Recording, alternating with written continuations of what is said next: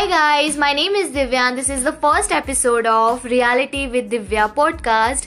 I can't really tell you guys how good it feels to say this loud and record it because I wanted to start my podcast in so long, but due to some reason I was not able to.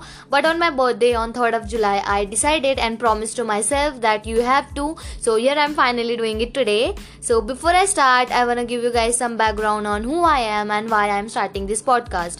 So who I am 22 years old, BA psychology student. By profession, I am an anchor. I share my life on Instagram and also willing to start vlogging, जो मैं काफ़ी जल्दी करने वाली हूँ. And talking about me, I am someone who always try to look on positive sides. I don't expect much from my life. I just want happy and peaceful environment to live. I believe in spreading love. I believe in creating joy because I feel what's the point in hating someone or spreading negativity.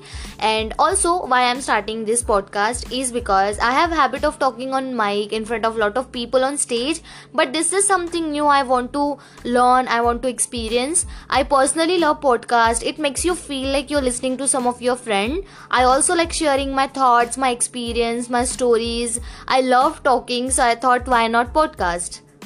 And my intentions, my motive behind this podcast is to encourage you to create a space for happiness and make your surrounding a beautiful place to live.